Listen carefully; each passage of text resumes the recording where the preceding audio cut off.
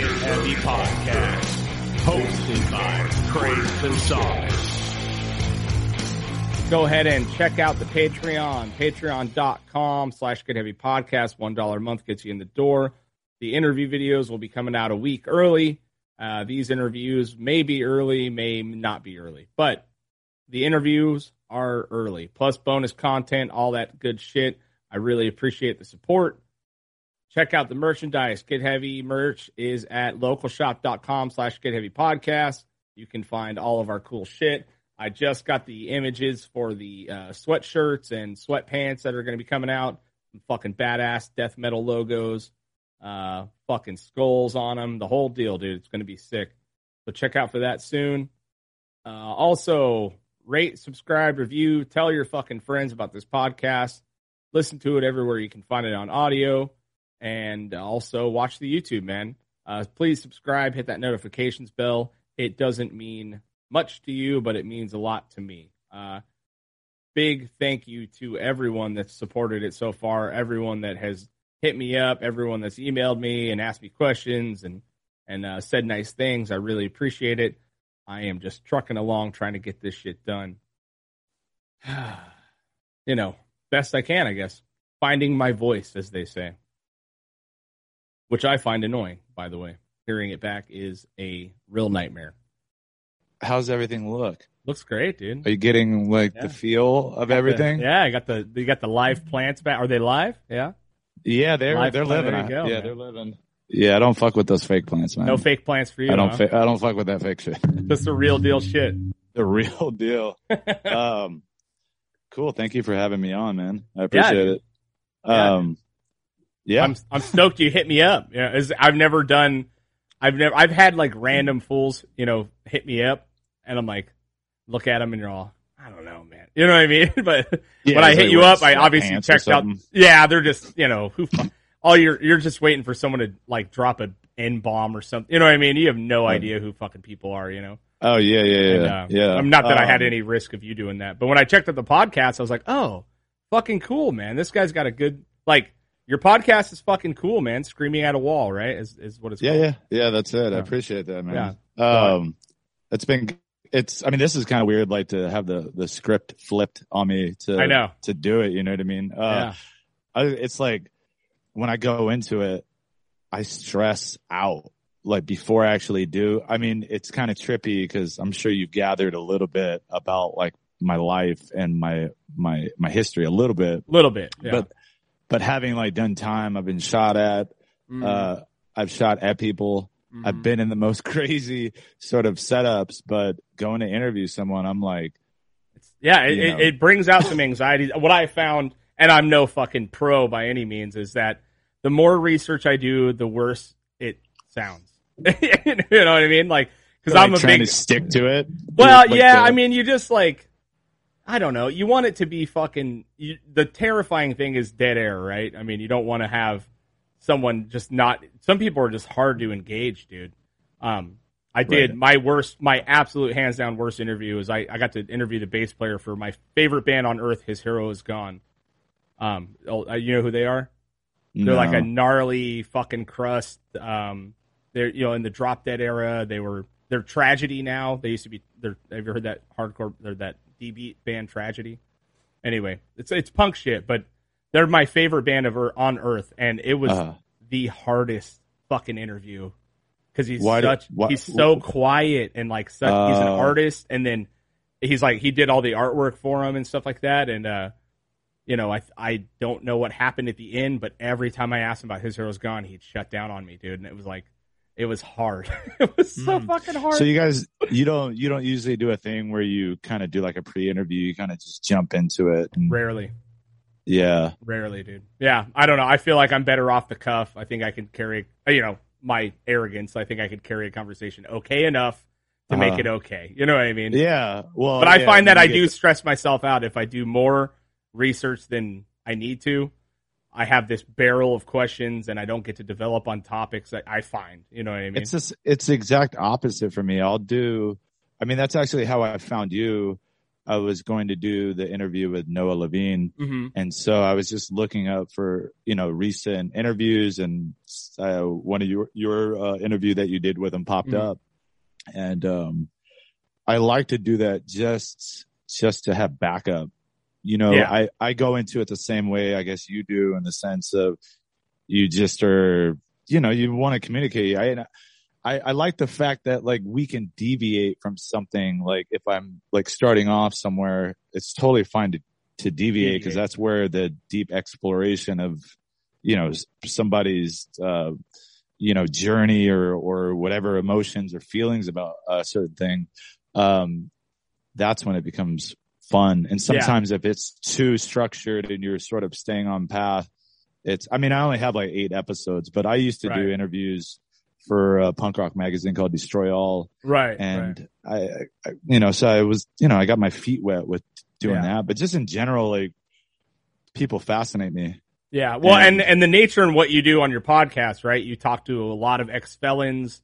You know what I mean? I think the cool thing about it is that it is type a kind of specific, like thing, right?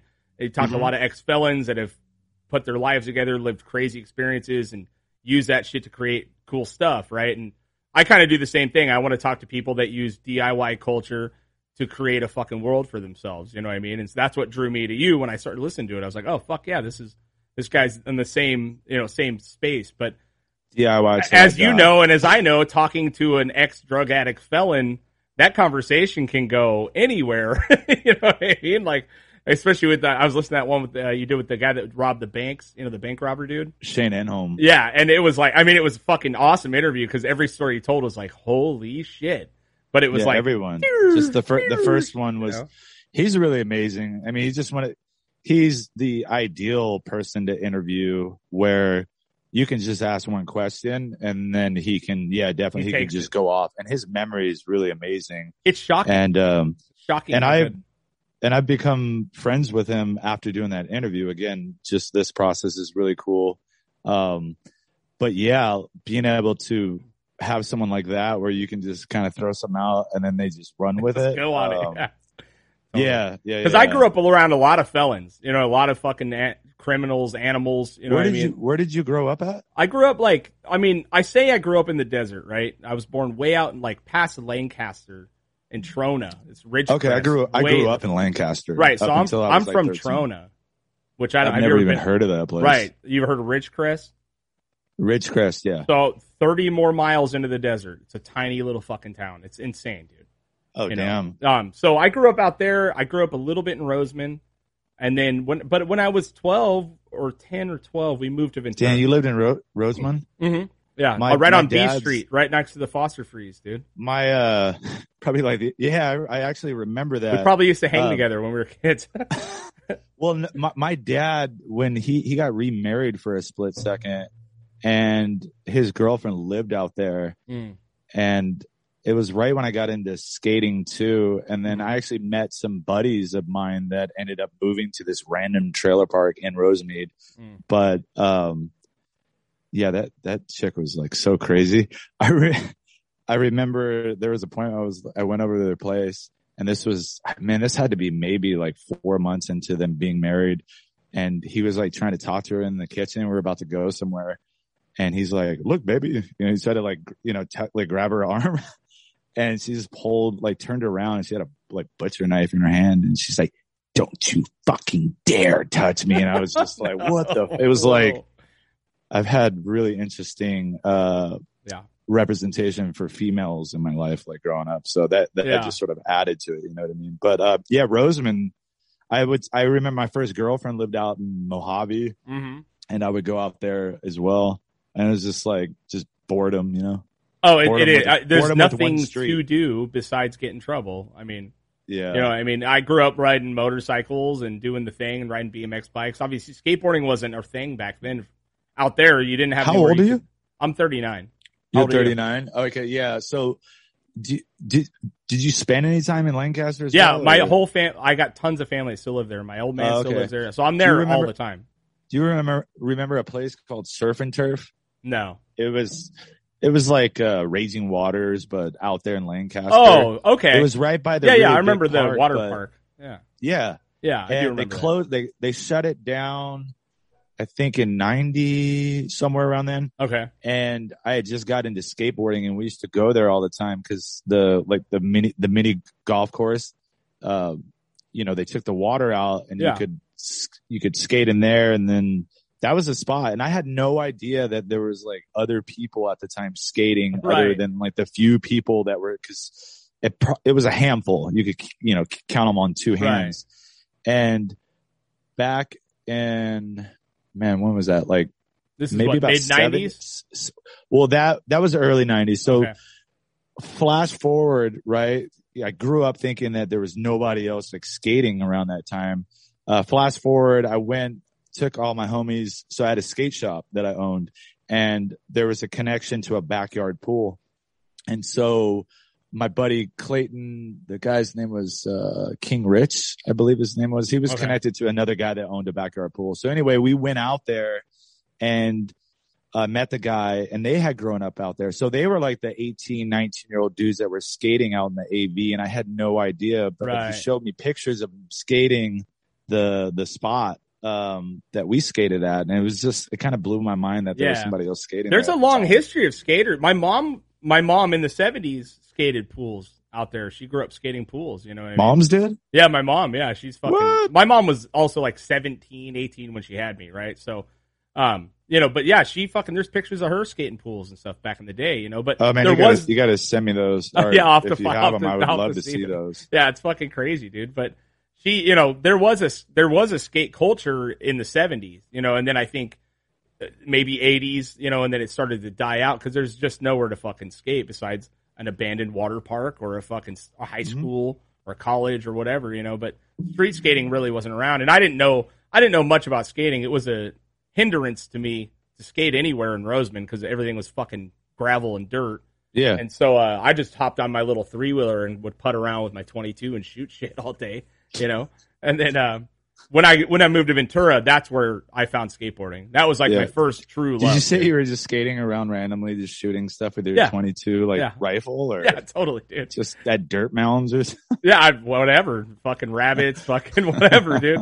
I would literally like at 8, 9 years old, my old man got me like a little bolt action 22 rifle.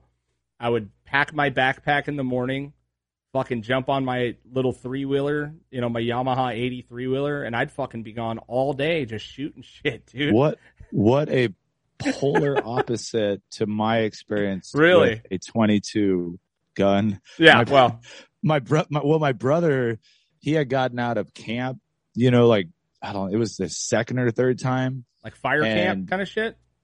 What kind of camp? Juvenile camp. Oh, my brother camp. He actually got busted, going back to my dad's like second marriage or whatever. He got busted 3 days for the first time he ever got busted. Mm-hmm. It was 3 days before my dad got married, so they didn't know where my brother was. Mm. And apparently he had stolen a car and went on a high speed chase. Hell yeah, dude. And then so with the 22 gun, he had gotten out, right? And he was involved with crazy shit already. I just remember him always like coming home with like a new Nintendo or something. Burglarized someplace. Yeah. But he's like it was like I think it was like the afternoon, and he was like, "Hey, like Chris, that's my real name," and he's like, "Let's go out to the dirt field. I want to show you something." And we were like staying at a motel, Sherwood Motel. It was a really bad time, but anyway. So he takes me out to the desert, and there's like a mound, and he pulls out a 22, and he's like, "Check this out," and he like shoots at the mound of dirt. Yeah, and I'm like pretty innocent, like he's already living. How old are you at the time? Dude, I was like, I think I was about 10, right? Because he's about like he was like 13 or 14. It's crazy that he was already in the system that young, right? But I was in my own little world at that point.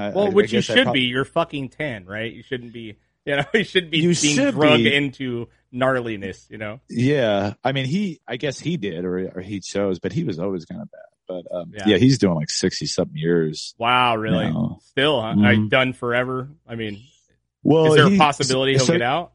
He has 7 to life with 60 years of enhancements. So basically, he went on a high-speed chase and shot a rifle out of a car, and he shot twice. And they said that he was shooting at the cops, but with the second shot, that it bumped up his assault on a police officer to attempted murder. Right. So he got 7 to life, right, for the actual crime, and then he got 60 years of enhancements. So, gun, gang, right, fucking whatever. I don't some other stuff, but he's fighting. I'm getting connected to places like Initiate Justice, who basically put they set up like bills and stuff to be able to get passed. Right. He was looking for the AB 1513, I think it was. It didn't pass, but it was basically to reduce enhancements, because there's a lot of dudes in there that, they have their sentence, and because he's been down for like 18, 19 years. And so he would already been able to parole. Yeah, totally. And he's doing good. Like, he's doing college courses, staying out of trouble. Right. I mean, he's really, really trying, because he just wants that opportunity. But 18 years of your fucking life, dude, for one bad decision, I mean, obviously we all make our bed, right? We got to lay in it, and we can go 2.5 hours on how bad fucking the justice system is here. Oh yeah, for sure. I mean? But I wanted to know, really like, when is he the one that helped? When did you start getting into trouble? Like, when was it around that age that you started? Would you follow your brother into it, or did you find your own? No, it wasn't even at that age, because I think it was about 14. What most kids go through when they're figuring out their identity. Oh yeah, and who they are, and they start to change the way that they dress. And I personally didn't have anybody around me to guide me, so that was like right off the bat.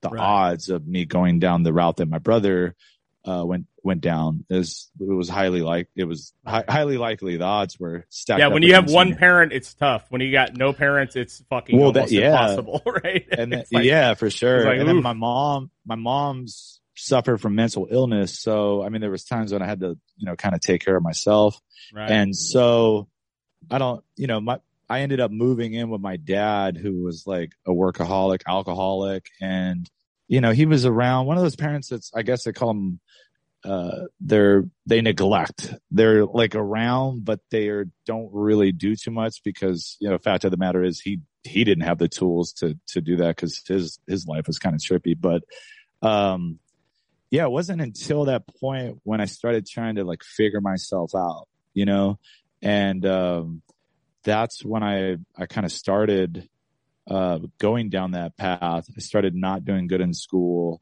and then hanging around taggers, at first, going from, I guess, like a skate kid to going into like tagging, and I was never good at it. I was a toy. Yeah, I used to fuck around too, but I was never good at it, dude.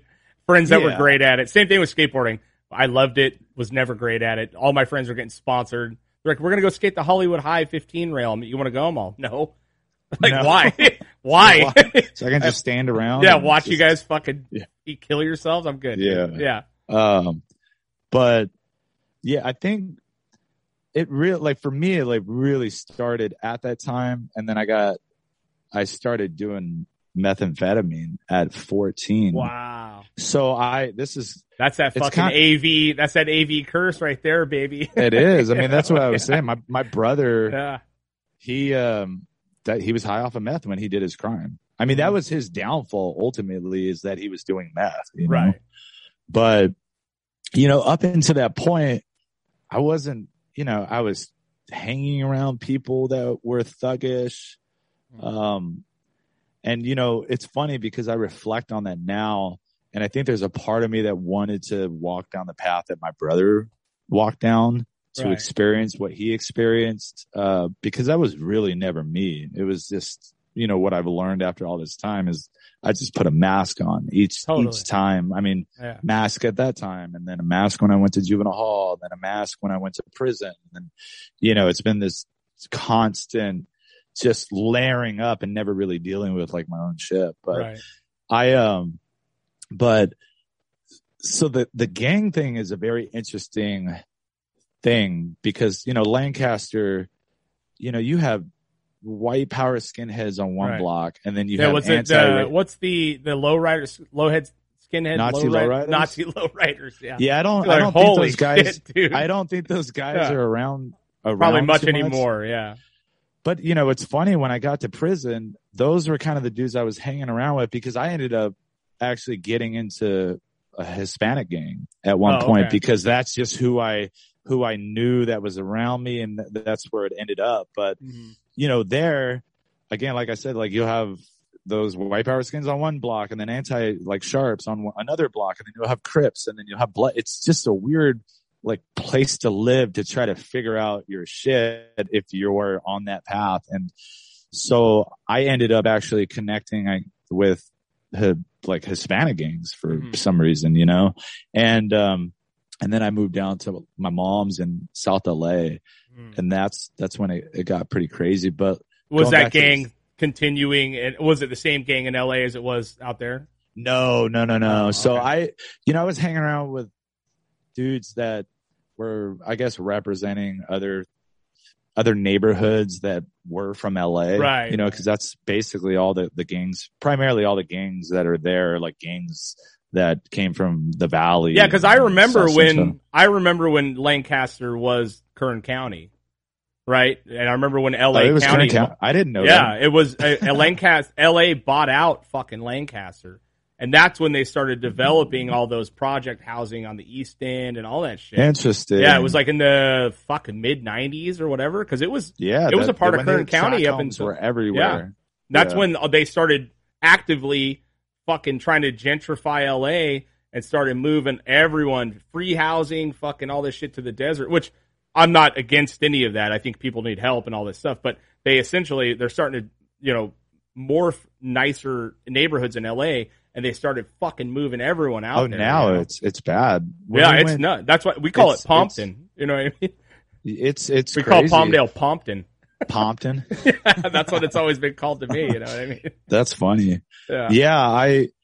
I knew at one point people started moving out there, but I mean, at the same time they were building tract homes that were $100,000. So a lot of people from LA were moving out there. Yeah.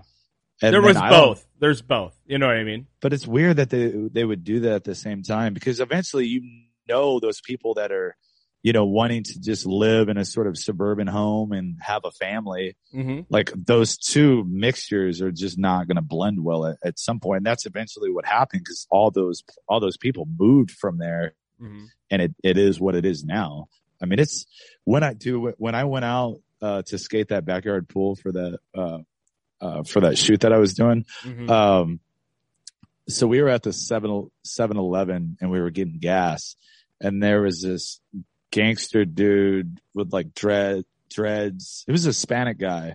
But he was talking like he was a Crip or a Blood or something. But so he was yelling at this couple, and so three of the dudes that I was with went inside the 7-Eleven, and then I hung back with one of my buddies, and we were just hanging out there. And then we kind of saw this guy, verbally attacking this couple. Right. And then he had a rock in his hand. And then, so we're watching. I'm like, my blood kind of boils up. I get on guard when I'm around that type of thing. Totally. And I used to have a tendency to just kind of want to get involved and just get a little excitement. Yeah. But I was like, okay, I'm not here for that. And so the dude walks by, right? And, I forget what he asked, but he ends up saying something smart ass. And I was like, dude, we're minding our own business. You should do the same. Right. And then he kind of walked towards the street, and then he started yelling at the couple again. They had come back out from the store, and, he started kind of getting close to me, and he had the rock in his hand, and then he was looking at them and then looking at me. And then I don't remember what he said, but I went into full on threat mode. Yeah. Totally. And I just decked him. And then I grabbed his hair too, because like I said, he had long braided hair, totally, and I just grabbed him and then swirl him around.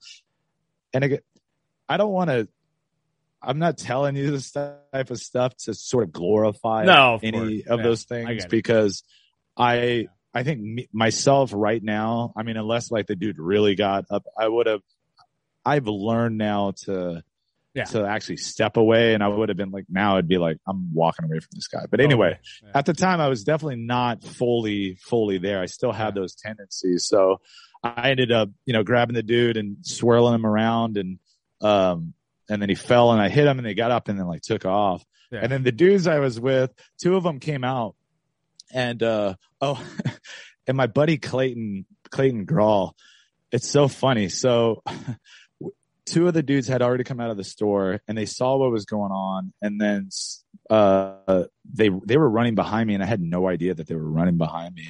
And then I caught up to the guy and then I grabbed him again by his hair and then swung him down and then started hitting him. And I should have just let the guy go. Hey, man, but, we all should have done a lot of things in the past. Yeah, no, I know. It's just, so because I haven't told the story for a while. So I'm not done with you yet, motherfucker. Yeah. And dude, the dudes that I was with, I won't say their name, but they started like attacking him and then they took his shit. And I was like, okay, that's where I'm like, let's go, guys. Because I'm not trying to like get a robbery charge because you guys are, but respect to the War Pigs crew because, those dudes have always been down. But, man. So I'm like, dude, we got to get the fuck out of here. We got to go. Oh, and I heard an ambulance and that like scared me. I was like, damn, okay. So we end up going back into the parking lot and my buddy Clayton is walking out of the store and he has an ice cream in his hand and he has no idea what is going on. He's like, what's up? And we're like all sweating and like breathing hard. We gotta go. Yeah. And he's like, okay. And we all get in the car and then like take off. But that was so funny to me. We always have that one buddy that's like cutely unaware of what the fuck's happening. He's over here licking his drumstick and you guys were at fucking war. You know what I mean? It's like, yeah. But I've had many moments because I grew up, I have that same trauma response, dude. As soon as, I mean, I grew up, I grew up fighting Nazis and fucking, I never went the gang route, right? Like I was always around thugs and bikers and all this shit. And, I always was able to watch it from afar and realize I don't want to do that, right? So I luckily, young enough, I found music and I found skateboarding and I found real positive outlets that kept me out of fucking trouble, right? But I still have those same responses, dude. If I see a dude yelling at a chick on the street, my first initial is to punch him in the fucking face and then ask him questions, right? So I have that same thing in me where I don't. And I've actively learned how to walk away from it. And what I realized over the years is that I'm attracting it. You know what I mean? Because the way in which, I react to a situation, this homeless guy is fucking screaming at some chick and he sees me like mad dogging him. And now I've just invited him into my space. Right. So I'm not saying I don't do nothing, but I've over the years have learned that the way I carry myself is actively inviting fucking people to fuck with me. You know what I mean?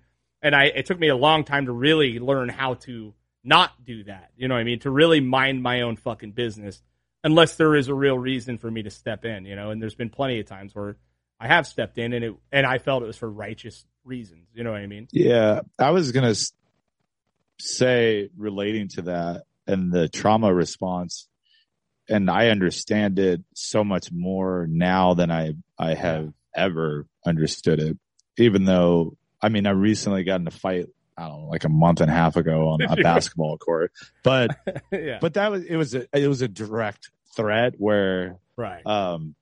But, before, I mean, I could almost sense, right. Oh, yeah. And I don't know, part of that is growing up in a high, in a chaotic world, dude. Yeah. Well, yeah, a high intensity environment where you constantly have to be on guard and aware. So, for myself, I'm hypersensitive as it is. Mm-hmm. So you add on growing up in an environment that was dysfunctional, and then on top of that, going to prison, and you know what I mean? And you put all those things together. Like I didn't realize it, up until recently that's what causes me to be constantly aware of surroundings and people and movement and how they talk, how they're carrying. Oh, totally. And if I go into a place and there's something going on, I know. Oh, and I've been with people that are just like, they have no idea. Right. No idea. Yeah. No, I'm the same way, dude. My spidey senses. It is a blessing. It is a blessing, right? I mean, the fact that you're the culmination of chaos that you grew up in,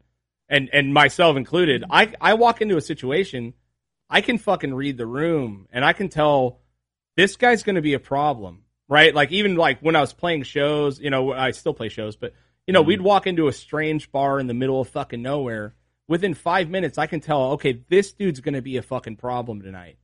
And 90% of the time, I'm right. You know what I mean? Because I know how to read the room. I know how to fucking, I know this guy's, it's 7 p.m. This guy's slurring his fucking words, and he's already acting belligerent, right?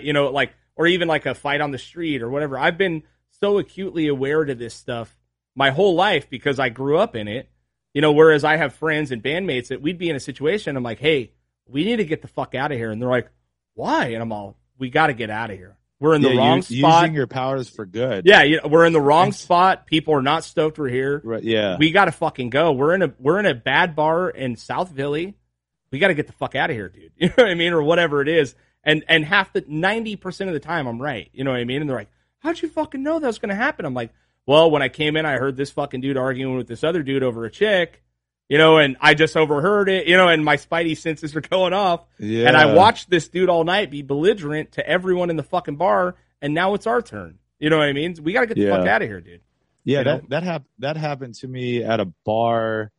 I was already in a bad place, but I had just lost my skate shop. Well, I lost the lease on it. Right. And I was going through a separation, and I was going to this bar in Silver Lake. It's like a skate bar.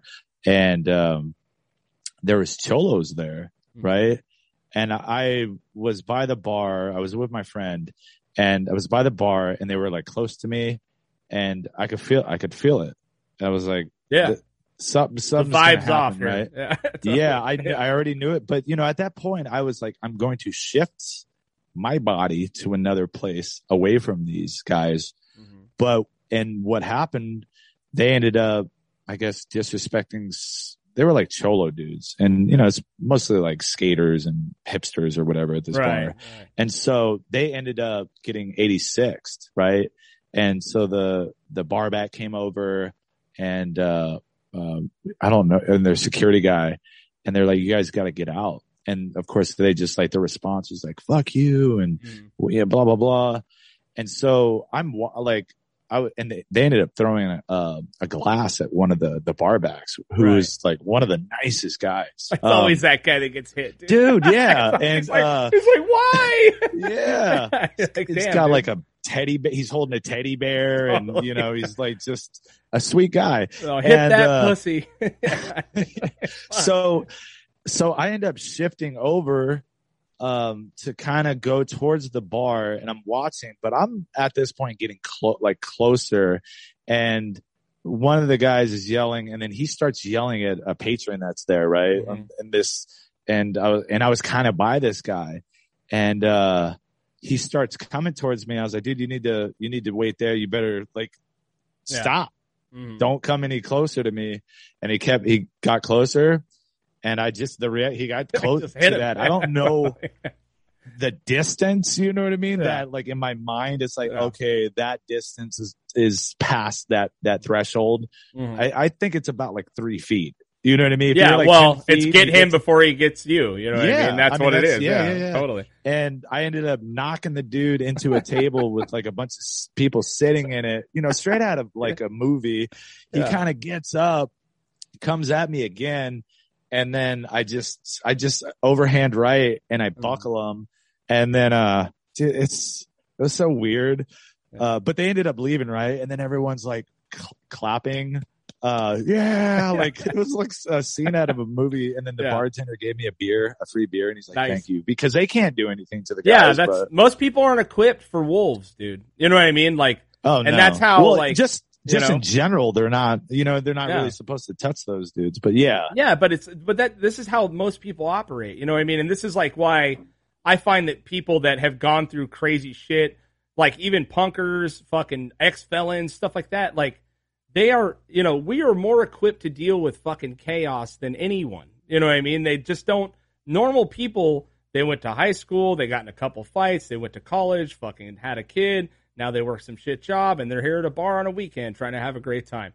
You know, whereas like I'm saying me, you know, I've seen what chaos is, you know what I mean? And I know how to operate within these realms that I don't see things the same as everyone else. And I think a lot of people that grew up like you did, and like me a little bit, you know what I mean? You just don't see things the same. You see the foreseeable problem coming that, you know, how many guys have you seen get blindsided by a fucking punch? You know what I mean? Like I've rarely ever been blindsided by a punch. You know what I mean? Like if the punch is coming, I know it's fucking coming, unless I got drilled in the back of the head, you know. But like if I'm standing there toe to toe with someone, I know what's going to happen, dude, and I'll punch you first. You know, just because why talk? You know, but I think a lot of people don't understand how the world works. You know, let me ask you this on the tip of, I guess, being comfortable with chaos. How were you in the very beginning of when the virus came and the people were kind of freaking out? How did you respond to it? I get excited. Dude. Like I got excited. I mean, I asked you that because I was thriving. Yeah, me too. Like, this is, I feel so at home right now. Totally, dude. I go to therapy, and my therapist was like, 99% of the people I see are terrified. They're comfortable. Well, no. Oh, okay. Because they're all going to therapy. So they're all like people that they just felt really comfortable in that chaos. And no, I get excited, dude. Like, I am a child of the apocalypse. I was been, like, you know what I mean? Like, I'm like, dude, this is my time to shine. Let's fucking do this. You know what I mean? You will be one of the survivors. You will be one of the people that is in the movie. You will be one of the main characters in the movie, not all those foolish people that just died, and you know, I don't want to be so arrogant to assume, you know what I mean? But I feel like I got a pretty fucking good chance of surviving, dude. You know what I mean? Like, if the world, and I thought, part of me didn't think the world was going to fall apart. We didn't know it was going to be this fucking ridiculous, right? It's sort of fallen apart in a different way. It's fallen apart in a mental, you know what I mean? Like, I think the ultimate underlying fabric of us is falling apart rather than, I mean, there was a bit of a psychologically. Yeah. But there's almost that's where I come alive, dude. Civil war. That's where I come alive. I'm like, let's fucking go. You know, because I'm like a general lefty on 90% of things. All social issues, all that stuff. But there's a few things about me. I like fucking guns, dude. I know how to run a bulldozer. I fucking know where all the running springs are in the middle of the desert. I know where all the caves are. I'm fucking ready. You know, I fucking. Well, see, I don't even understand why. I mean, because that's the general consensus, right? Like the opposite things of what you said, as far as like the left, is like you still can't be someone that is about survival or is, you know what I mean, like on guard in those, or like guns. You know what I mean? That's where a lot of issues, I think, come from, is that you can't be in the middle, or the idea of developing an individual thought is really becoming non-existent. It's like you're either this or you're that. Right. And that's what I see, like what's going on, because I'm the same. I ultimately, I would love to live in utopia. Great. And there's ideas about that. I don't think that's necessarily possible because we're driven so much by the ego and tribalism and individualism. We're playing team sports right now. Right. And, but you can be someone that could, man, I love people, but still want to shoot a gun in the desert. Totally, like you know what I mean? That's totally fine. Yeah, totally, it is fine. Totally. And, you know, I as a general centrist, you know, on most things, like, I'm generally embarrassed for both of the sides. If you built your whole entire identity off of the right or the left, I'm embarrassed for you. You know what I mean? Like, how can you live and not understand that life is so full of nuance and gray that there is room for every fucking thing on both sides, right? I mean, like, you know, take this abortion law in Texas and all that shit. You know what I mean? It's like, it's bananas. It's bananas that they're going to ban that. You know what I mean? And you know, like I said, I'm all for everyone's choice. I can't fucking believe that we're letting a theocracy fucking rule this place when our country is founded on the separation of church and state. You know what I mean? I'm absolutely for, your right to choose to do whatever the fuck you want. You know what I mean? Because I do believe in freedom over all things. You know what I mean? Like, and whether that ends up being left or right, it doesn't fucking matter to me. I think a lot of what we perceive as freedom is an illusion. Well, yeah, of course. I mean, it really is. And I guess that's where it's really easy to, you could talk about race, you could talk about politics, you can talk about all these things and all these opinions, but there's an illusion going on, and that's there, and the illusion of freedom to a certain extent, right? Like people that are complaining about having to wear a mask and they're talking about, my freedom's being taken away. You're riding around with a seatbelt on. Know, totally. Is that something that you want to do? Yeah. A lot of people don't want to do that. They're just born into it where that has become the law, and that's what they have to do if they want to not get a ticket. Like, you have a right not to wear the seatbelt, but you are going to get a ticket. But or fucking die. You know what I mean? In a car accident. But if that's what you want to do, just like riding a motorcycle, if you want to roll on your motorcycle and not wear a helmet, that's really your choice. It is, yeah.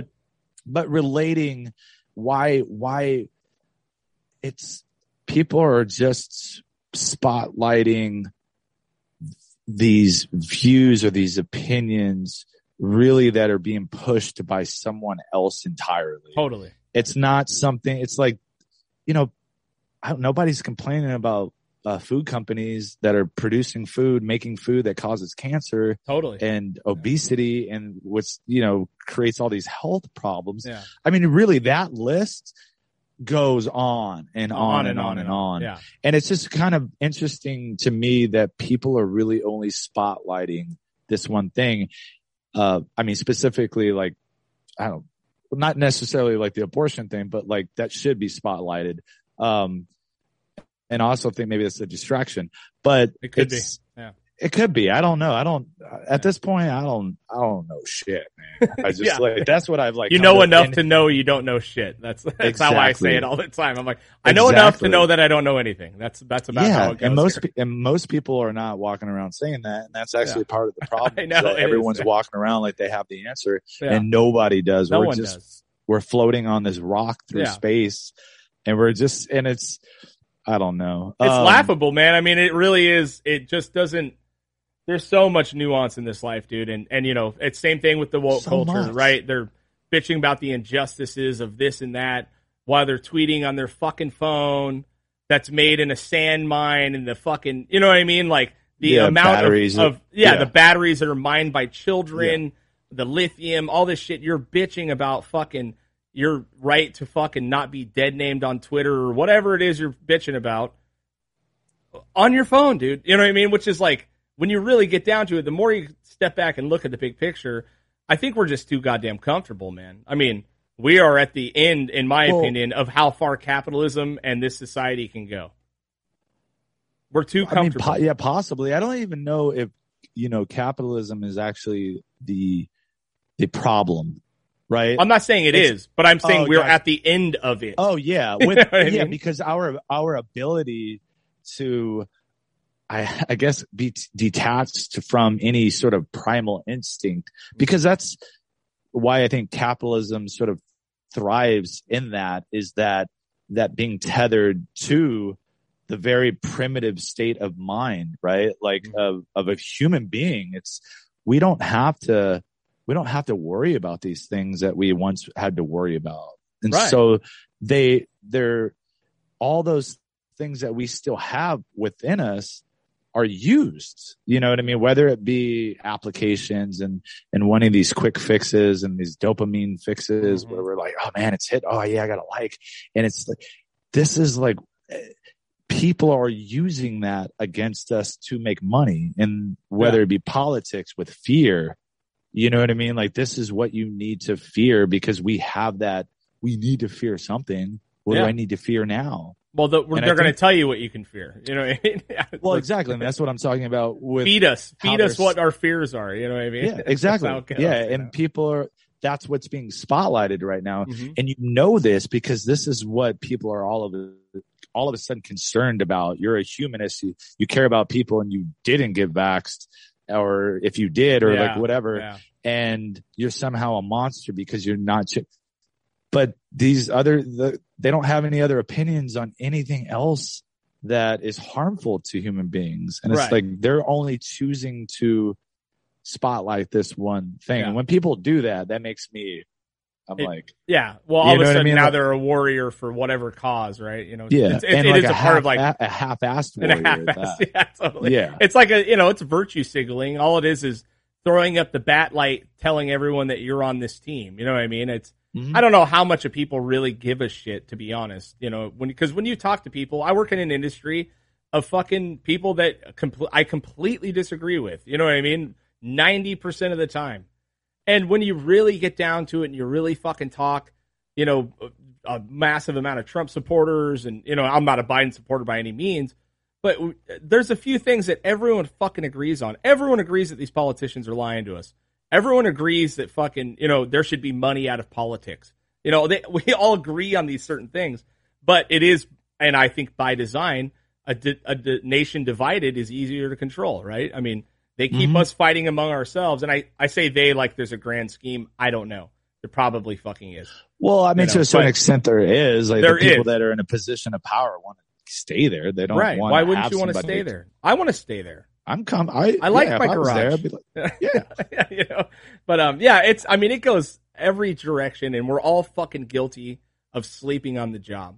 Every one of us. Because and I've said, you know, I think if we really wanted to change some shit, our power is consumerism. We, you know, obviously the power's in the workers. If workers strike, fucking things change, right? I come from a union. I work for a union. You know, workers striking makes a big difference. But the everyday motherfucker, our power is in consuming. If every one of us decided we're not buying oil or gas for fucking 2 weeks, how fast do you think Exxon would fucking change their policies? If everyone's decided fuck Amazon for a month, Jeff Bezos would fucking end his rocket program right now. You know what I mean? Like, but we won't, because convenience is a killer. You know, we're conveniently unhappy. I think that's really what it is. Right. And that connects to our I think our primal state. Like, we are inherently lazy, and we don't, you know, I mean, I deal with things that I'm sort of restrained, you know, that I'm constantly trying to grow and get unattached to, you know, my perceptions or emotions or like whatever it is. But I mean, that's the difference between somebody with a growth mindset and someone with a fixed mindset. Totally. Yeah. I don't know what that is. You know, I personally have always been that way. Well, I mean, also, growth, I mean, it's so funny that I say that, and I'm like talking about how I was like doing math when I was 13. But it is though, you know, I mean, you have to understand what you've lost and what you've missed out on in order to grow, right? You know, you being a fucking, you know, in prison and gangs, fucking shooting at people on the street. You know what the other side looks like, dude. And you made the decision to not want to be there anymore, right? So you've seen that. Yeah. A lot of us don't. They don't know how bad it can fucking get, you know? Well, I was going to say, this is kind of going back to what you were talking about with most people live in a bubble, and it doesn't allow them. This is another issue, I think, that is going on with the inability to look at the other side and break it down and be like, okay, this other person's a human being. They've learned something along the way. And, you know, anybody, like if somebody, you know, like myself, who went through all that I went through, was able to change my mind, change a lot of things, or really just reconnect me back to that person, to that kid before all that stuff happened. We all have that in us. And so I think that a lot of people that live in that bubble are not really, they don't have that ability to see the other side. And people that have grown up in a certain environment where you've seen every class of every type of person, every race, or, you know, just been in the trenches.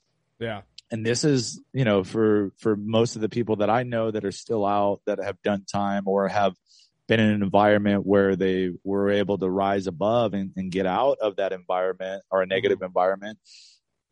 they're not judgmental. No.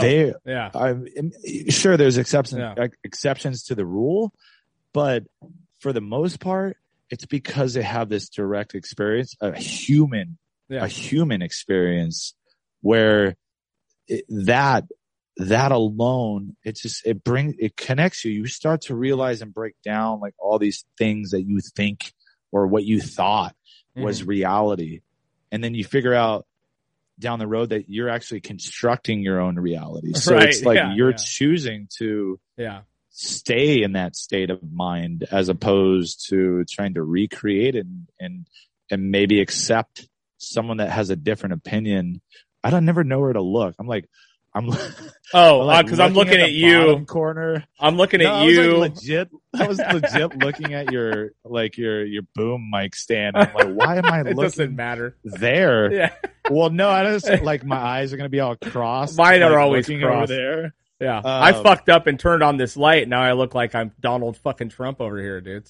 Oh shit! You know what I was gonna actually tell you earlier is you look like Brian. You look like Brian Posehn, and I'm sure you've gotten that. Well, I started growing my beard back. Right, I had a huge beard for 20 years, and the one thing that I did do as a panic in COVID is shaved my face because I hadn't seen it in so long, and the mask was pissing me off. I mean, I was wearing it, but I was like, you know what, man? I should the weird diaper. I should see my face before I get old. I shaved it off and had a full like midlife crisis. Like I was like, who am I? Oh my god! I totally freaked out. So it's starting to grow back. It's so funny that you say.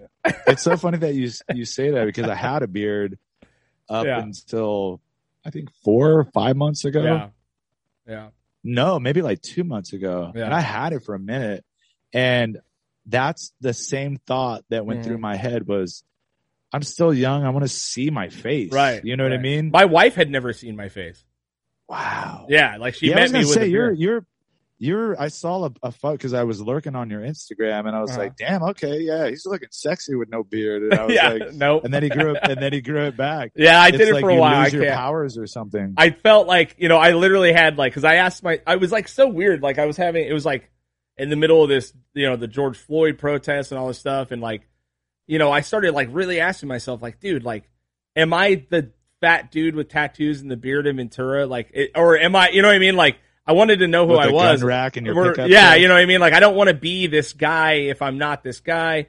You know what I mean? It was like, I had a weird thing where I really thought, like, when they were talking about race and all this stuff, like, I'm an avid anti-racist, you know what I mean? But I'm also pretty goddamn white trash, dude. You know what I mean? And I have these things built into me that you wonder, like, dude, am I really, like, when we were talking about all this race stuff, like, do I have things about me that are fucking not okay? You know what I mean? And for some reason, it popped in my head, like, okay, well, you want to ask yourself real hard questions. Why don't you stare at your fucking face for the first time in 20 years? And the beard. Yeah, and the beard had to be the... Yeah, it was the catalyst for it. It was really weird. And now I'm in therapy. I'm sober. Yeah, I'm sober now. Yeah, it was fucking weird. And I'm your 30. Your beard should be pissed off at you right now. He's like, oh, what? Oh, okay. All this now. Yeah, and I'm not racist. I'm not. But I just thought, like, yeah, damn, who the fuck am I? Like, I want to be a comprehensive you were walking person. around with a Hitler stash or something. I mean, it's like just a beard. It's just but that's interesting. But 20 years of having something, yeah, being the same fucking person for 20 years, the same guy that has this huge fucking black beard and now it's gray. But it made me want to ask myself some fucking deep, weird questions. And it was cool that I did it, but I'll never do it again. It's interesting that I think for a lot of people, it's an external change that they need as opposed to the internal because obviously you held certain beliefs and ideas that were already incongruent with that without having to change an exterior thing. Yeah, but for me it was like I wanted to be uncomfortable. I wanted to fucking make myself uncomfortable because I do have a growth mindset. I wanted to feel uncomfortably physically in order to fucking make myself really look at myself, you know what I mean? Instead, you just became handsome. I guess so. Yeah, there you go. But I did want to ask, like you were talking about, people that are actively making that change to do better. Did you have a specific moment? Obviously, being in gangs and prison. what was the moment that you changed your mindset and decided like, I am not going to be this person anymore? Or was it a series of moments? Were you into punk rock like as a kid or no? I was not into punk rock. Oh, okay. I had listened to Suicidal Tendencies and DRI because of movies. Well, DRI because of Gleaming the Cube. Right. And I didn't really know too much about it. But yeah, so that was 94. 94 was the year that Heavy Petting Zoo came out. It could have been 96. It was around there, yeah. Yeah. And I bought it at Warehouse, like on cassette tape. Hell yeah. And I actually like, that was the first punk rock album that I bought for myself because I was trying to get away from the gang life and the drugs at one point. And I was just like, I'm going to start skating again. And I bought that album and I was like, I bought that album because I saw some kid at the skate shop wearing a NoFX shirt. I just liked the way that it looked. So, but I wasn't really, I mean, I was kind of aware of it. And then especially from like 80s movies, man, like growing up in the 80s, like so many movies where the punks were like the bad guy. I was a punk rocker, I think back in 88. I was pretty like for Halloween. I was pretty, yeah. And I had like the glitter in my hair, the tore up clothes. And there was just something that at the time I didn't recognize why. Right. I mean, I totally do now because it's just a sort of symbol of rebellion and they looked different. They basically were a visual representation of how I felt on the inside. Right. Especially growing up in dysfunction and not really wanting to be a part of that. So, but anyway, so that was like the first shift in that. And then I ended up going back to the neighborhood that I was a part of. I mean, there's a lot of stuff that's missing and this is bits and pieces really, but I ended up going back and hanging out, cause I was bored where I was at, you know, I was living in Riverside and there was no skate parks and I was just bored. I wasn't meeting any girls. I was like going to continuation school and I went back for a day and then I ended up, meeting with one of the dudes that I used to hang with and we hung out with girls and we drank and was like, yeah, this is where I need to be again. And then I went back and I ended up, you know, I mean, I could get into that. I don't know if you want to hear that, or if you just want to hear my, like when I shift or when I'd like to hear, I mean, it doesn't, I mean, however you want to, I want you to tell your story. Yeah. You know, I'm interested, like how, like at what point did you really decide like,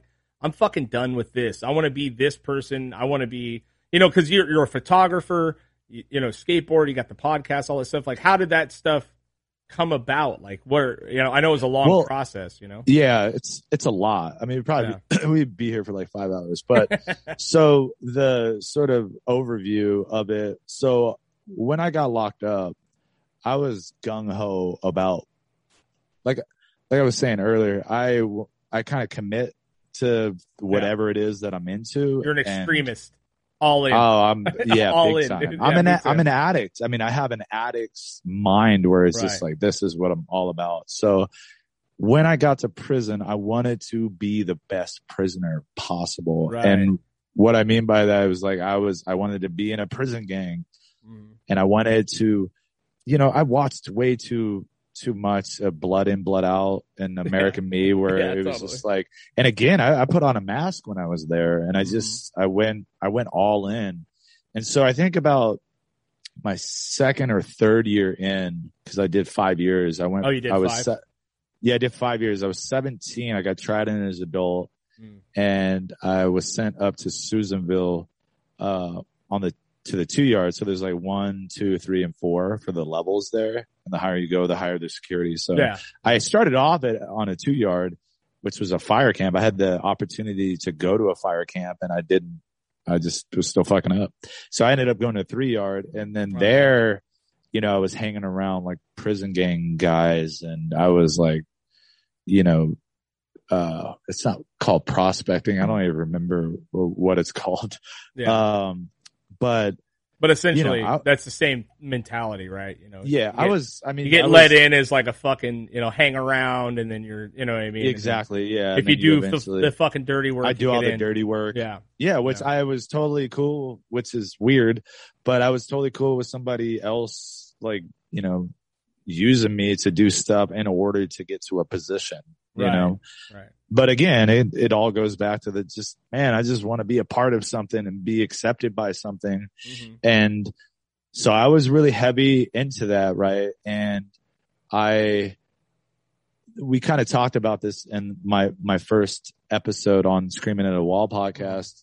My buddy Sick Boy, who was doing 8 or 9 years, he was getting pretty close. I think he was about like 2 more years left when I first met him, or like a year and a half. Mm-hmm. He was a Skino punk rocker, skater. And so we were playing basketball one day, and he had seen something in me. I mean, like a lot of the lifers saw something in me, where I was like on the MAC committee, which is like Men's Advisory Council.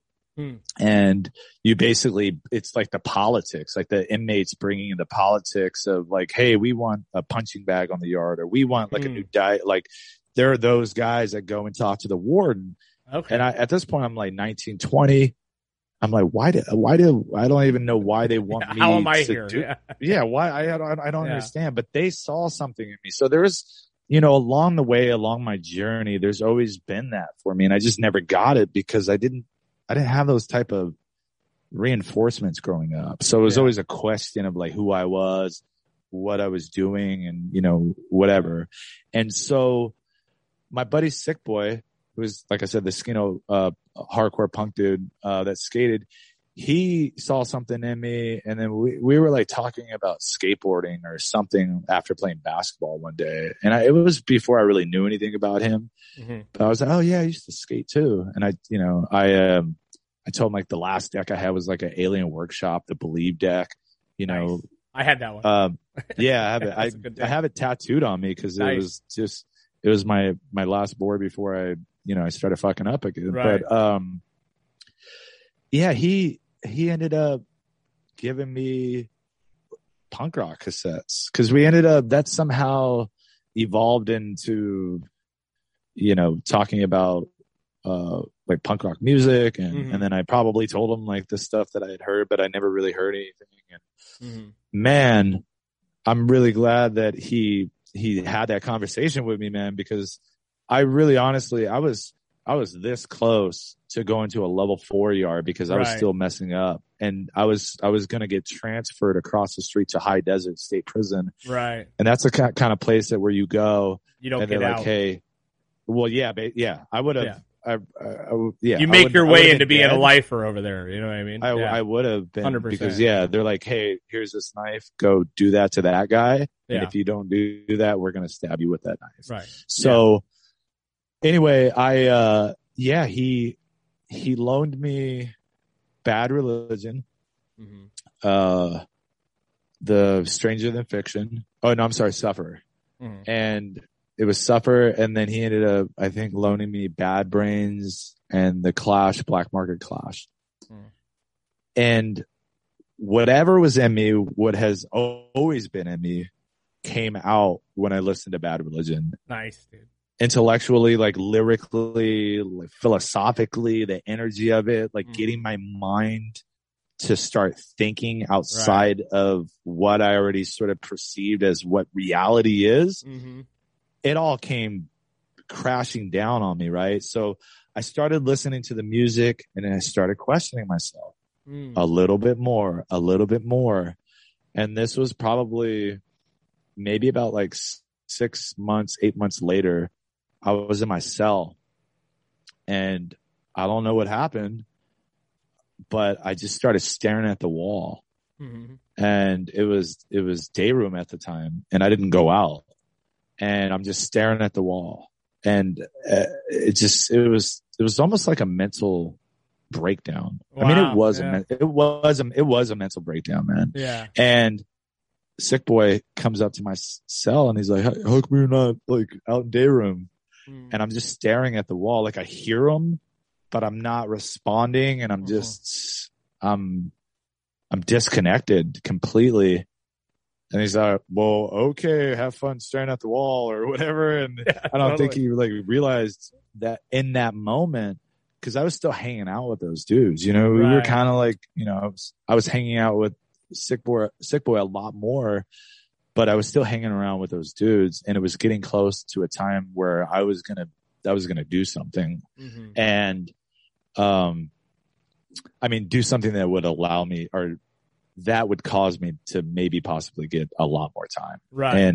I think that's when it all kind of came to a head for me, was in that moment. Wow. And it was a lot, because I didn't know how. I was just, I can't do this anymore, because for the first time it really hit me. I was like, I'm applying so much pressure to myself. It's me. Nobody's asking me to be around these guys. No one is. I'm doing this this is all me. And because it hit, I was like, man, I could get life. I could be in here for the rest of my life. And that's what really, like, that was the first moment that hit, that I was like, I have a choice. And I felt like for the first time, I felt like I had a choice, man.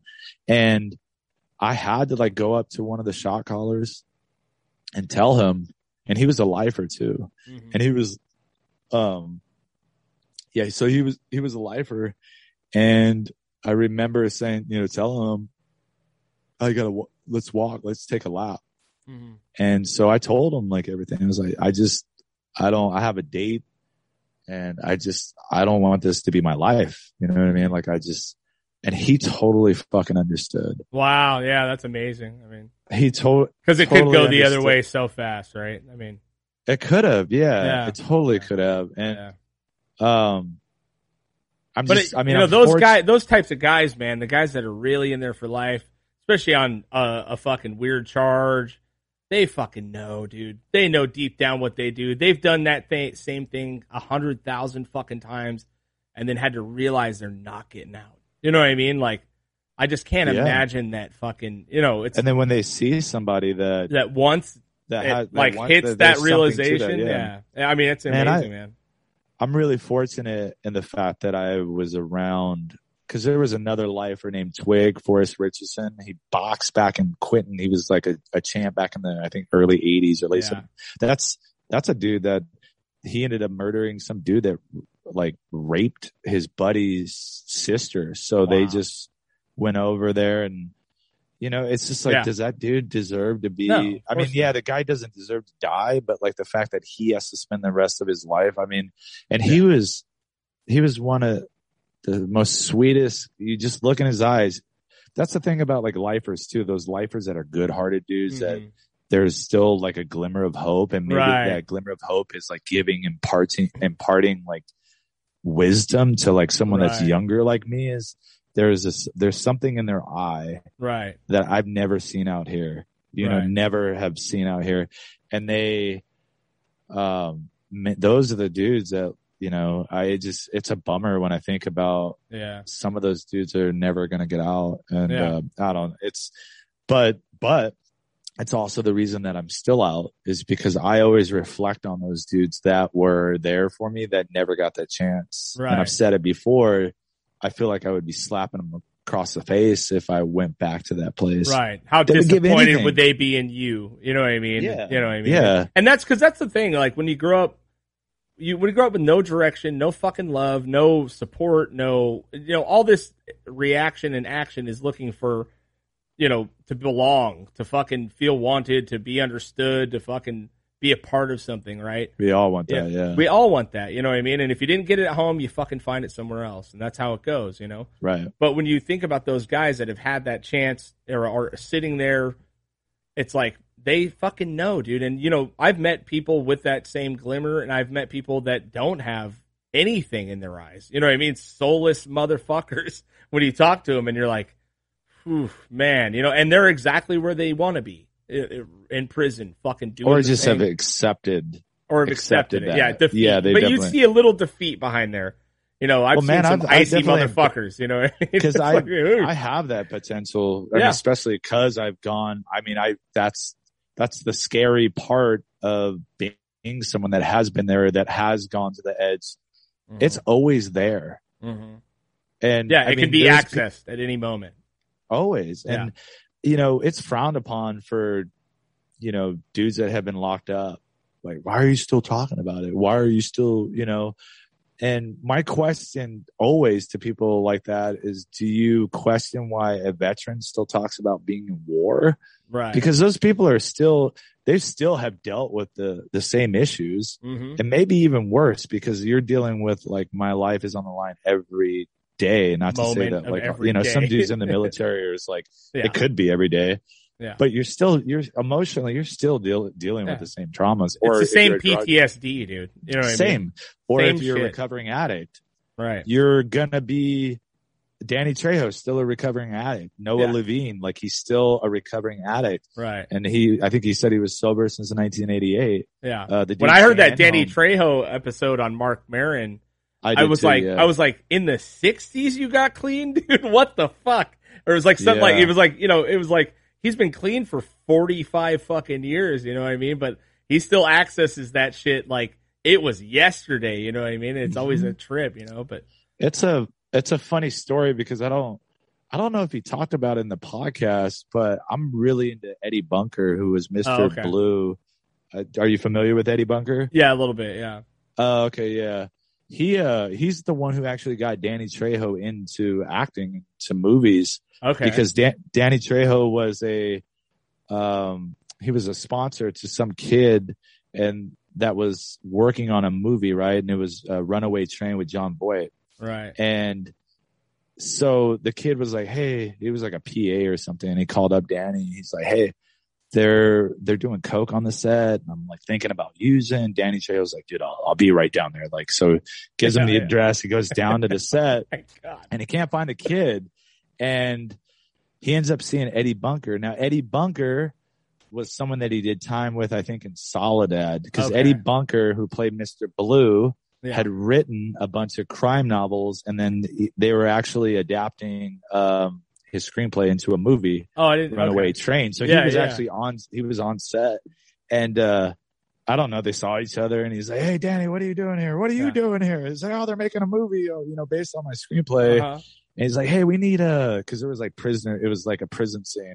And he's like, hey, we need an actor. Do you want to be like in the movie? And he's like, dude, I don't know if I can think about acting. And he's like, you just be yourself. You're a prisoner. You know how to do that. And that's how he got his start. I don't know. This is really cool. But that goes into the same thing we were talking about earlier about, like, this dude is a fucking wolf. And he just walked in the middle of Hollywood, and with his face alone, everyone's all, whatever you want, dude. You know what I mean? Like, you're terrifying. Oh my God. Like, and you watch how people, cause this guy has a wild fucking story. Obviously the faces doesn't help, but like, he's a nice fucking guy, but has, like, this is what I mean when, like, a wolf walks into a situation that people aren't ready for. Hollywood's wasn't ready for a Danny Trejo, and they, you know what I mean? Not that he didn't get there on talent and hard work and all that, but when you see people that have lived a life like him, and you watch him work among people that grew up rich in Hollywood, of fucking course he's going to do whatever he wants to do. You know what I mean? Because if he were to pull someone aside and be like, hey, let me talk to you for a minute, you'd be like, okay. Like any director on earth is going to be like, no problem, dude. Like, I got you. Whatever. You want me to get you coffee? I'll get you coffee. No problem. I'll do that right now. Yeah, man. It's a trip, Much respect to all those dudes, because I don't know. There's definitely something about that type of convict, and they're rare because a lot of those dudes are either locked up for the rest of their life or they're dead. Yeah, and so, but there's something about, like, the dude Shane, Danny Trejo, and Eddie Bunker. There's some beauty in those dudes for me. You know what I mean? Like, and they're authentic. They're authentically them. You know what I mean? Like, there's not another. I mean, yes, there's people that are like that, grew up in these crazy situations. There's endless stories, but when you are full of authenticity, it's hard to ignore it. You know what I mean? Especially being like LA, like, you meet the most inauthentic. There's some good actors out there. Actors, fine, but authentic humans. You know what I mean? an authentic human stands out all day, right? That's the same. Like, I'm a big fan of Joey Coco Diaz, that comedian. Are you familiar with him? I am, yeah. Yeah, I mean, and he is the most authentic motherfucker. And I could listen to him talk all fucking day. You know what I mean? Because he is him, and he's, it's just, there's not anything that's going to change it, you know? I appreciate that type of person. Me too. It's because you definitely don't deal with it on a day to day, and like when you actually interact with something like that. For me, it's really refreshing. But yeah, that was the start. I mean, that was really the start for me getting into punk rock, and then I just from that moment on, man, I was like, I'm done. I mean, I was still doing stuff here and there, you know, just because you can't avoid it completely in there. And that was another thing too, is I still had like a temper. I didn't understand my anger. There was a lot of things I just didn't understand, but the goal to, I still have my goal list that I made when I was busted, and it was like, go to college and take photography classes, and you know what I mean? Like, just I've checked off. I mean, it's a small list, and it's just like nothing now compared to. No, but it means like so much, dude. Oh, for me, it does. It means so much, like when I look at it. Yeah, it does, and I mean, obviously being photographer, did you actually go to college to be a photographer? Is that what you ended up doing? Well, I ended up going to film school. Oh, okay. And then my focus was on cinematography, which was basically photography, but just, moving stills. But, and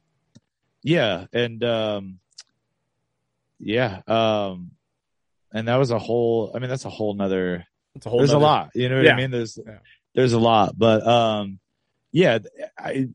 I started to just become, I guess, acclimated to what most people go through, Right. What do I want to do for my future? I mean, granted, I was a little late, you know what I mean? I wasn't too late, but, and I've had my issues with that because I've sort of just dropped into this world where I've always felt uncomfortable trying to be normal, right? Like, I mean, you were kind of talking about that earlier, where for one, I already, and that's why I gravitate towards punk rock, where I can feel a little bit different within that world, and blend in, you know what I mean? And, but yeah, going to college, film school, I always felt, I did good. Like my short films, got selected for the best of, and I did really well in that world. I think not to toot my own horn, but it's whatever I've done, I've done well in. And even with all that information that I have, I still have a mind that doesn't allow me to accept that because of the deep-seated dysfunction from before. Right. It's constantly just growing and adapting and, pivoting and, just like moving like a shark. I'm just like one of those people. Like if I stop, I'm done. Like I'll end up, my mind starts going back to like that place. And totally. Like I said, it's really easy to do. Yeah. So. Yeah, it is. It is, it's always the thing that I find talking to more and more people that grew up in chaotic situations or found punk rock and figured out how to fucking make things work on their own and take chances on themselves and fail and get up, is that when you do set your mind to doing something, most of us end up doing it pretty fucking well, right? Because we're not scared of failure. We've been failing most of our fucking lives. You know what I mean? Like, what's another failure? Like me booking my own tours fucking 6 weeks at a time across the country when it eats shit. I got no one else to blame besides me. You know what I mean? Like, when I got in. I was going to say, well, your perspective of failure changes. Like your idea about what that even means is because you're actually, I was talking to Shane Anholm the other day about most people are not in the arena they're not fighting. Like they're in it. Like they're down there fighting, and most people are spectators. Yeah, totally. And I mean, when you're that person, it doesn't really matter. Win or lose, you're doing it. Yeah, it really doesn't. It really, really doesn't. Yeah, it doesn't. But what I found, the through line is that I found is most people that have had those extreme failures in their life, when they do if they pull out of it, if they focus, if they do the thing, they go super fucking far pretty quick.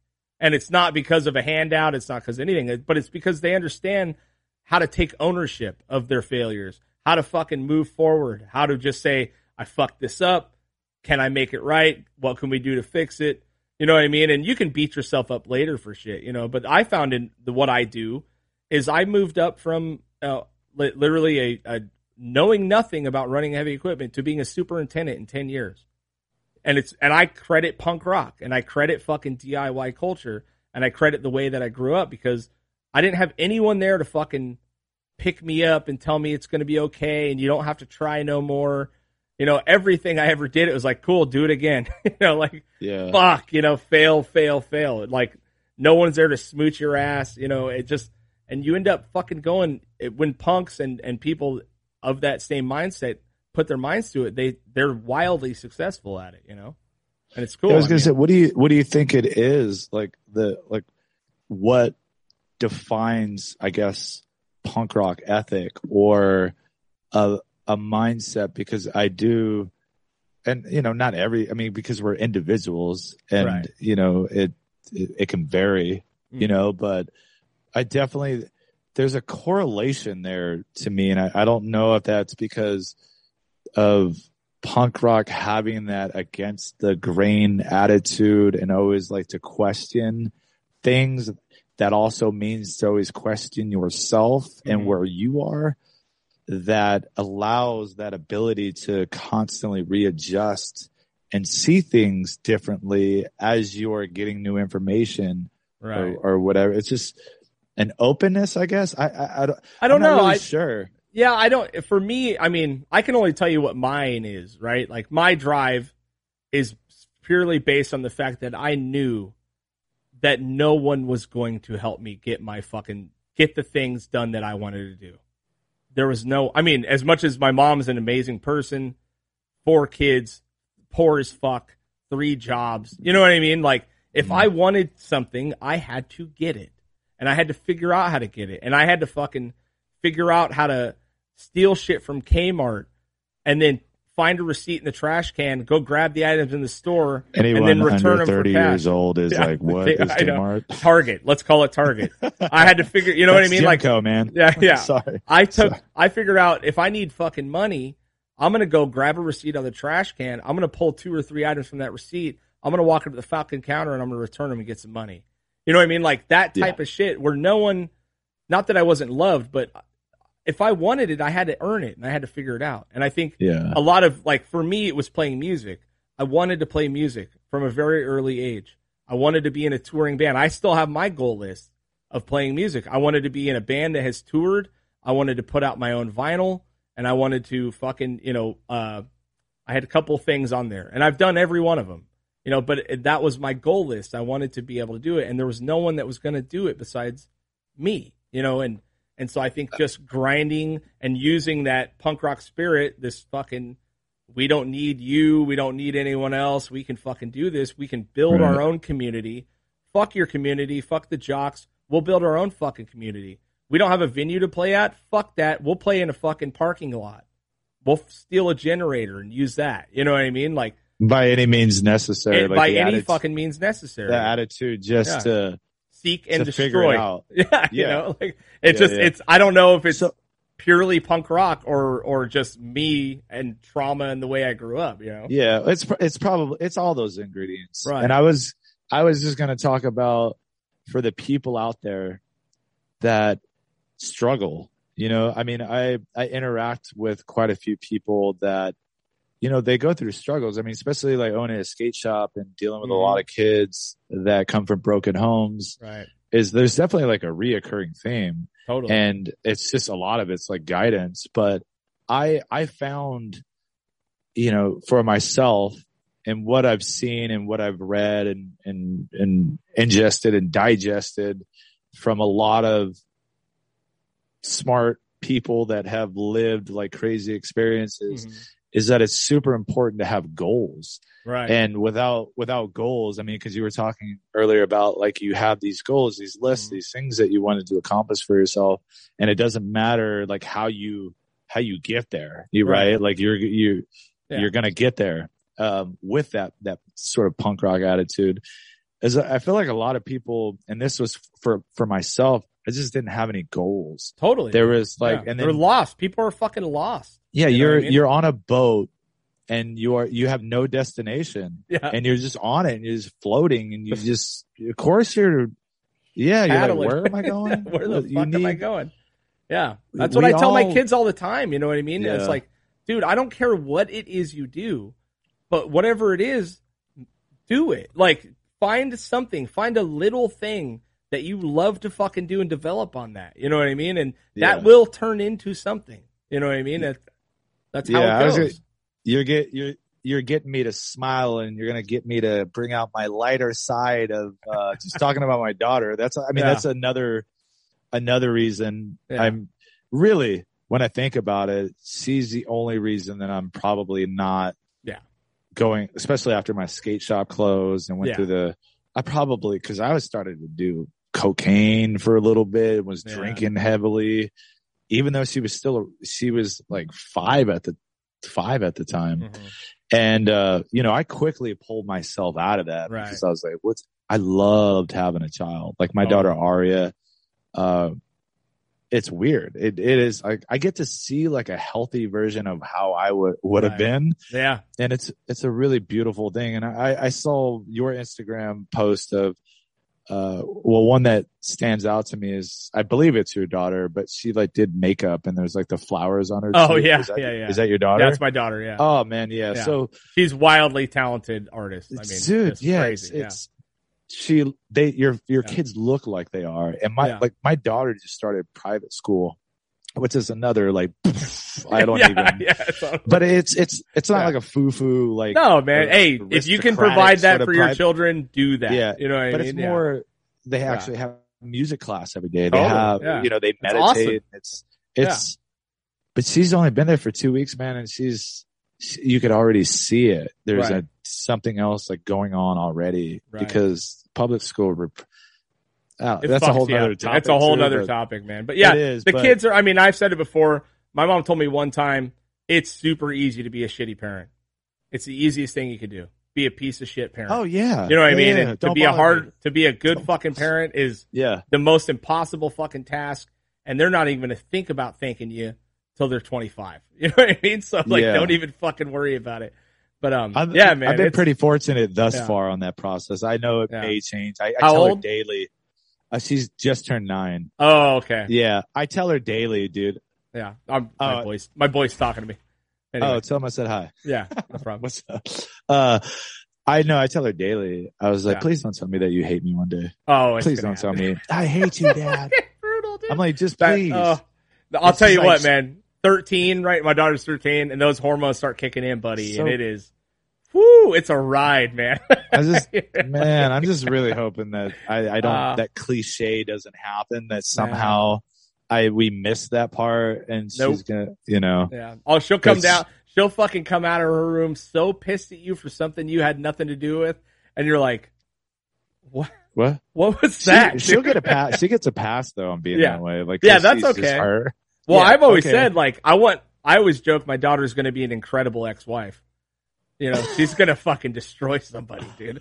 And that's good. My daughter's a Leo too. So yeah, me too. Yeah, it's fucking. She is? I am. Oh, you are? Yeah, okay. I am. But yeah, she fucking, she's a savage, dude. And she has all of my same tenets, negotiating, fucking, we got in an argument one time about chores. And she brought me a straight up contract that she had written about what she wanted to do for how much money. That's amazing. And she came up with that on her own? Oh yeah. Yeah. Cause it's something. Beautiful. And so she's like, she wanted to get paid like $2 a chore, like a day. I'm like, are you out of your fucking mind? You think I'm going to pay you $25 a week? So we're arguing, negotiating, dude. And so now my wife's on to it. And she's like, you guys stop. It's getting ridiculous. I'm on, no, hold on. And she's like, you know what? Why don't we put a pin in it and we'll talk about it later. I'm all, you don't table negotiations with me, dude. I fucking table the negotiations. Yeah. And I was like, oh, I mean, she was like 10, dude. You know what I mean? Like, wow. It's fucking It's nuts, funny man. because that's what I told my daughter. I was like, if you want something, and I'm like, no. Yeah. I was like, you need to come at me with something else. You don't just accept that I say no. You need to be like, I'll do this or I'll do that, or dude. You have to work it because you're gonna go through your life. My kids tell you no. No is the very first starting point for them. It's fucking dude. They brought me a 23 slide PowerPoint presentation on why they wanted a bird the other day. I was like, "You're out of your fucking minds, dude!" Like, you have they're little savages, and I'm so proud of them. You know what I mean? Yeah, but you have to. You have to buy the bird if they're good. No. If they're putting that, it's still not. Fuck no. I would be like, yes. I don't know. We have 2 dogs, a cat, a bearded fucking dragon. 2 my daughter frogs. has a bearded dragon. Cool. Yeah. We're not getting a fucking bird, dude. It's the worst animal. That might you calling it. You're like, no. I think it's inherently wrong to own one. You can't. They got one thing they do, and that's fly, and you've just taken it away from them. You know what I mean? Like, I agree. Not happening, dude. So I said, I love your PowerPoint. I love the effort. Keep it up. Absolutely not. And I hit him with the thumb like a president. Nope, not happening. Yeah, not happening. Gonna do it. Is there like some on YouTube or something? Because my daughter wanted a bird all of a sudden. It's kids, dude. All kids are into anime and being lesbians. Anime, yeah. She's totally into and then My Hero next Academia. year she's gonna be non-binary, and then fucking birds. I don't know. It's the new punk rock. It's the new punk rock. New punk rock. It is. Yeah. Well, dude, it's been a pleasure having you on, brother. I think we're almost at 2 solid hours here, which is rad. Has it been 2 hours? It's right about there. Hour, yeah. Oh, well, I mean, regardless, I feel like I just got on here. I know, dude. This is awesome. I don't even feel like I talked about anything. We'll have to do a part 2, man. And it's so trippy to be on this side of it. There's like less pressure, but it's cool. Like I enjoyed it. We're just talking. Yeah, man. Well, dude, if you want to throw out, I mean, I know you're taking photos, you're doing stuff. You got any Instagram handles, anything going on that you want to throw out? Go ahead. So if you just go to Instagram, Screaming at a Wall Podcast, we have that link tree and it has like all the links to all the platforms and like all that stuff. Check out Confusion Magazine. They're Confusion Magazine. .com. I just had a photo that was in that magazine. Nice. And they've always had my back. In fact, the dude Jonathan that owned Concussion sent me my shirt that I wore when I was released out of prison. Now he has a magazine called Confusion. That's right. He's always had my back, and they're DIY. They're all about DIY skateboarding. And I was able to share an article with my buddy Clayton Grawl, which was really cool. He's Urban Skate Project, Skate DIY. Okay. All DIY. But yeah, like everything's on there. I have a photography, Instagram as well. Still Your Soul, with _. But yeah, man, I'm just doing the podcast thing. It's been really fun. So, thank you for having me, man. Yeah, really likewise, man. It. I mean, I'm so stoked. A random fucking hit up on IG. You know what I mean? That's the way you got to do it, man. Oh, you gotta make your way to Ventura. You know, we'll hang out. You know. Oh yeah, I would definitely love to. I'm kind of bummed that we didn't get to do it in person. Yeah, energy's you know what I mean. It is a big deal, man. Yeah, it is what it is. You know. Fuck yeah, brother. All right.